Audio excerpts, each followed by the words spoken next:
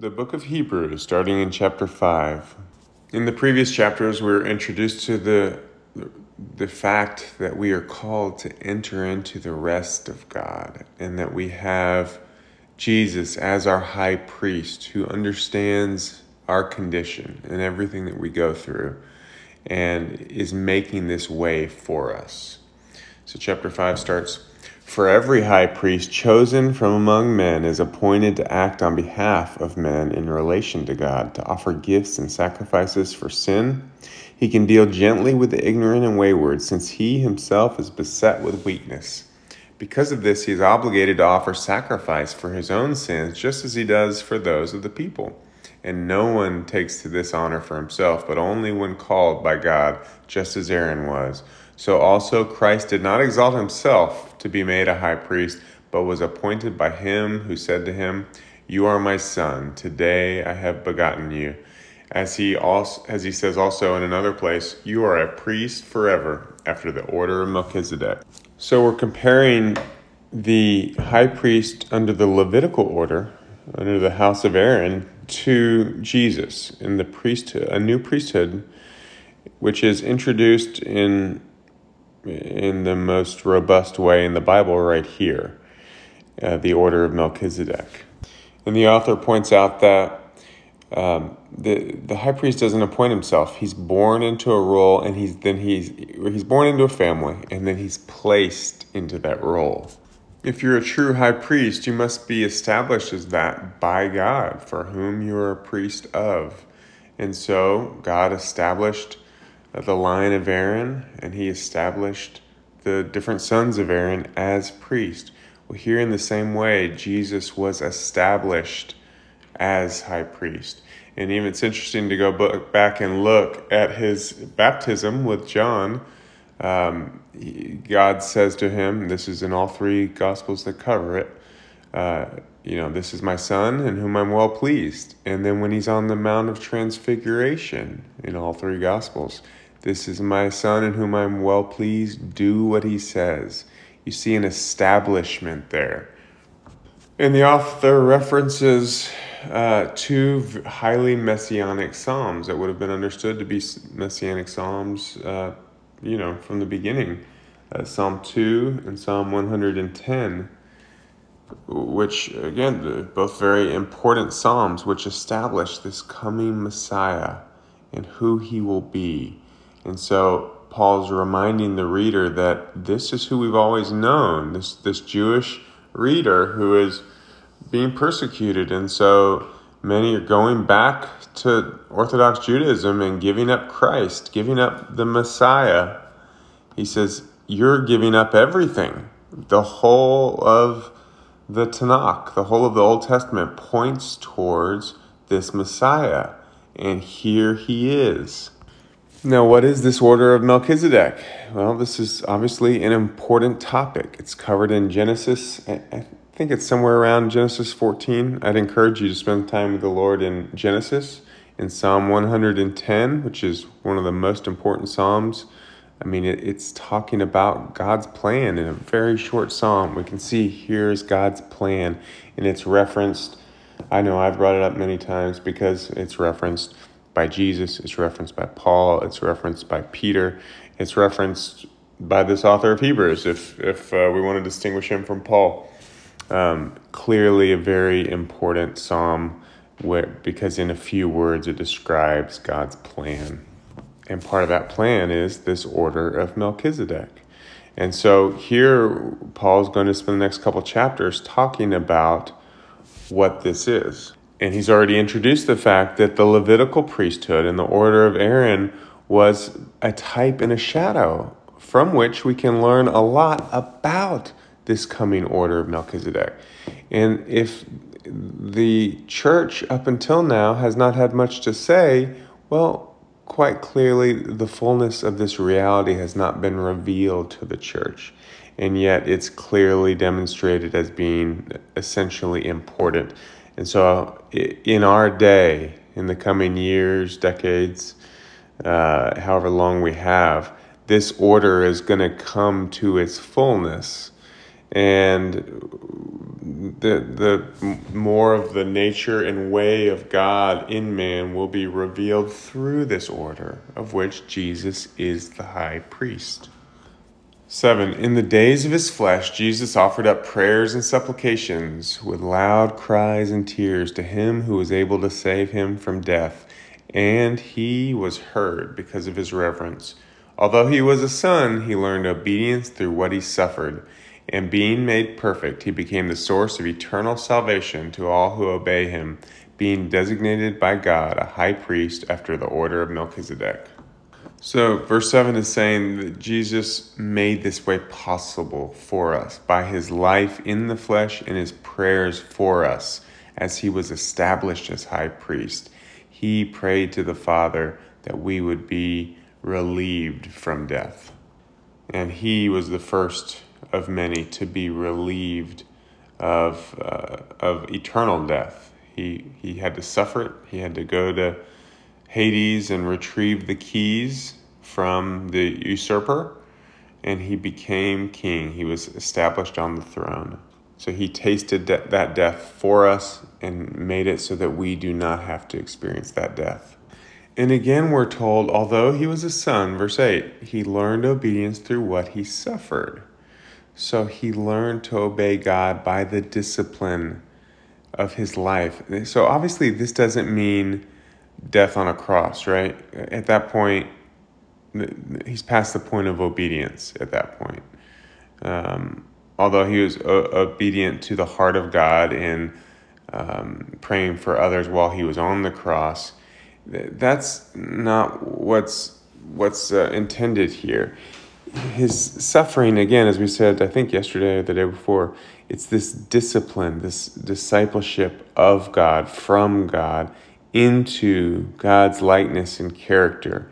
This is the obedience that he suffered, walking in this way, not in the way of the world, which was always around him and always tempting him to go as the world goes, just as we always face this temptation. And so after he was made perfect, he became the source of eternal salvation to all who obey him. So as we walk in his ways, obeying just as he obeyed, then we receive eternal salvation, being designated by God a high priest after the order of Melchizedek. Verse 11, after this we have much to say, and it is hard to explain since you have become dull of hearing. For though by this time you ought to be teachers, you need someone to teach you again the basic principles of the oracles of God. You need milk, not solid food. For everyone who lives on milk is unskilled in the word of righteousness. Since he is a child, bad enunciation there. You need milk, not solid food, for everyone who lives on milk is unskilled in the word of righteousness since he is a child. But solid food is for the mature, for those who have their power of discernment trained by constant practice to distinguish good from evil. So he's saying that there are levels of teaching, levels of ways of living within the reality of Christ. He says, you all are Christians, but you still don't know the basics. And so I can't even really tell you the deeper things of the Lord because you're not there yet. You're still a baby. And we saw this often, this talk of milk versus solid food is often mentioned in the epistles. It was clear that they would go around and first they would have, a baby needs milk first. You can't give a baby that's born a steak. They cannot handle it. They need milk, and then eventually they can eat more difficult foods. Well, he says the same exact thing is true in the kingdom, that we must know the basics first. And once we become established in those things, then we can receive. We can always understand the words. The words are always English. You can always, learn a new English word, and it doesn't take words that are too difficult. So everyone can understand the language. But to appropriate the reality, the spiritual reality from what you're hearing, takes an establishment in the Lord, which comes by living, not by hearing words. That may be the way you receive the word, but then you must become established in the spiritual reality of the thing. And he says to his listeners here, or his readers, you are not yet there. And he's going to go over that a little bit in the next chapter. But solid food is for the mature, for those who have the power of discernment. So this is important. He says, what's one of the things that makes someone mature? Having the power of discernment, trained by constant practice to distinguish good from evil. So apparently it's not so necessarily easy to know good from evil, but it takes discernment from the Lord and constant practice, growing in the Lord, to even see the difference between good and evil, because evil always puts on its face like it's good.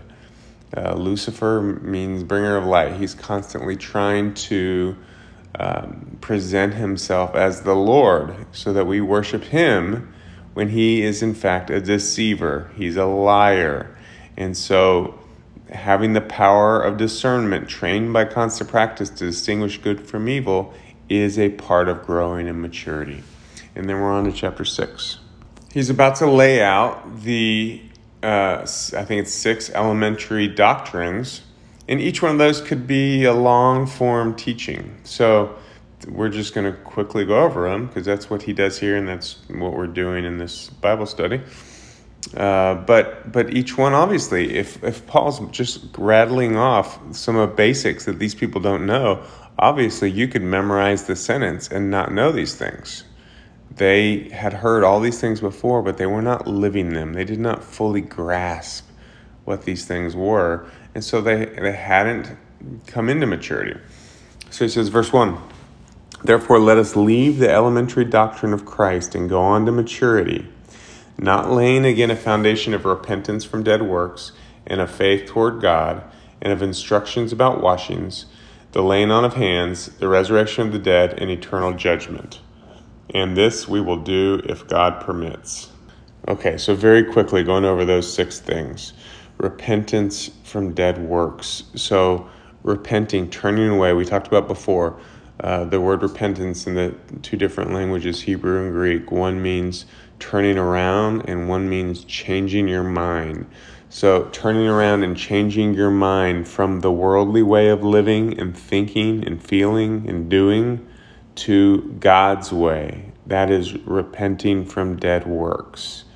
And a faith towards God, believing that God will bring us into this new reality, believing in him for everything in life, both in this world and in the world to come. We've talked before about the layers and layers of faith it takes to see and enter and finally inherit the kingdom. It's more than just believing Jesus is the Christ. It's about following in faith that he would raise us up into his family, into his living way. And instructions about washings or baptisms. So he's here, it's obviously plural. We've talked before. There's 3 baptisms talked about in the scriptures. Baptism by water, baptism by fire, baptism, baptism of the Spirit is usually in between those 2. So water, salvation. The Spirit is obviously the Spirit. It leads to gifts. It leads to counsel by the Lord. It leads to instruction and growing in the Lord. Fire also leads to growing in the Lord. We just talked about Jesus becoming obedient through that which he suffered, becoming mature through that which he suffered. That's the fire, which is the realities of life brought on by the Father to help us to grow and become more pure. Just as gold has dross removed from it so it becomes pure, he uses these things to grow us. The laying on of hands. God wants to establish us as priests, as a family, where each one is important. And so the laying on of hands is important to transfer blessing, gifts, authority, power, anointing, orders. He uses us, each other, in order to bless, to grow, to send each other. That's one of the horrible things that the Protestants did when they gave up. And a bad thing about what the the traditional church, which in the West was the Roman Catholic Church, and then I know less about the Orthodox Church, but one of the bad things is they had a very separate. There was this idea that you had to follow certain religious ways in order to grow mature in God, and they had a separate priesthood for this. Now, the idea of a priesthood we just talked about, it's very biblical. It's very real. So I'm not saying that that's bad, but it became to be practiced in a very earthly religious way. And so one of the things that they continue to do is laying on of hands, and yet the Protestants tended to throw that out. But clearly that is a basic of the faith that should not be thrown out. The resurrection of the dead, that we are to come from death to life in this life, that we are to die to our flesh, our mortal reality, our old ways of life, and to be born again into his new life. That yes, there is a final resurrection into an eternal body down the road, but more than that, that we are to take on that eternity in the here and now. And finally, eternal judgment, that we will stand before God to be judged on everything that we did and did not do in this world, and that everyone falls short of the glory of God except for Jesus. And that to the degree in which we are living our life in Jesus, we will be blessed and told, good job, my faithful servant. The degree to which we have lived for ourselves and for the world, we will face the incredible agony of judgment for a life poorly lived. And it's not a black and white thing. It's a sliding scale of how much of our life did we give the Lord and how much of our life did we live for the world, for ourselves. And only that part of us that lived for him is the eternal part that makes it through. The rest of us dies a horrible death.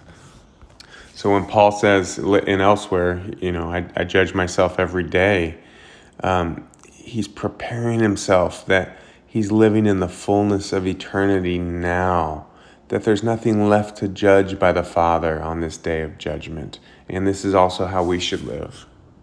And then the author says, okay, well, we're going to talk about, or at least allude to, deeper things as we move forward. For it is impossible in the case of those who have once been enlightened, who have tasted the heavenly gift and have shared in the Holy Spirit, and have tasted the goodness of the Word of God and the powers of the age to come, and then have fallen away, to restore them again to repentance, since they are crucifying once again the Son of God to their own harm and holding him up to contempt. For land that has drunk the rain that often falls on it and produces a crop useful to those for whose sake it is cultivated receives a blessing from God. But if it bears thorns and thistles, it is worthless and near to being cursed, and its end is to be burned. So he's listing quite a bit more than your average current day Christian experience. He's saying, for those who have been enlightened, tasted the heavenly gift, shared in the Holy Spirit, tasted the goodness of the Word of God and the powers of the ages to come. So, this is, to me, this reads as being quite truly knowing the Lord. And then having fallen away, it's impossible to restore them to repentance because they've known the Lord. And yet, if they fall away at that point, they are in complete rebellion. And then they are crucifying once again the Son of God. So they're saying, I knew the Lord, I was fully in him. You come to a point, if you're truly following the Lord, where the Lord will take you through difficulties. And as you go through them, man, it's hard. Sometimes it's hard to go forward. But you look back and you say, well, I can't go back. Where am I going to go? And so it's just a point of release of saying, God, I'm all yours. You've taken me this far, and I feel stuck. I feel in agony. I feel, this is difficult. And yet I can't go back to what I was.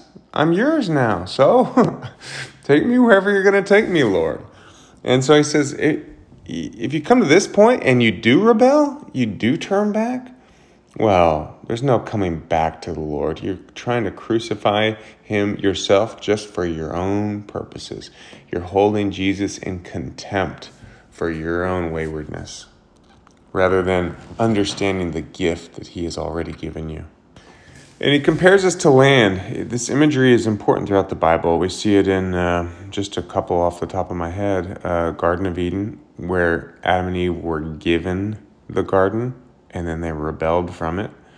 We have the promised land, where first Abraham was the first to be given the land, and then the people that came out of slavery and out of the wilderness were then given the promised land, which they had to go through the motions of fighting for.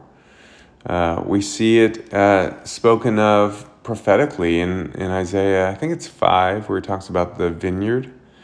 And we see just a short glimpse of this. He says, land that receives the blessing of rain from God and produces crops is a blessing unto God.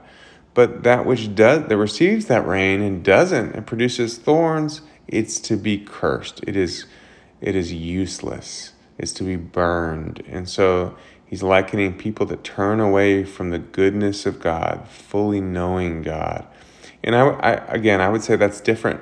There's going to be a great falling away today. And for some of those, this will apply. For others, I think they never truly knew the Lord. They were just going through religious motions because that's what they thought they were supposed to do. And one day it felt empty.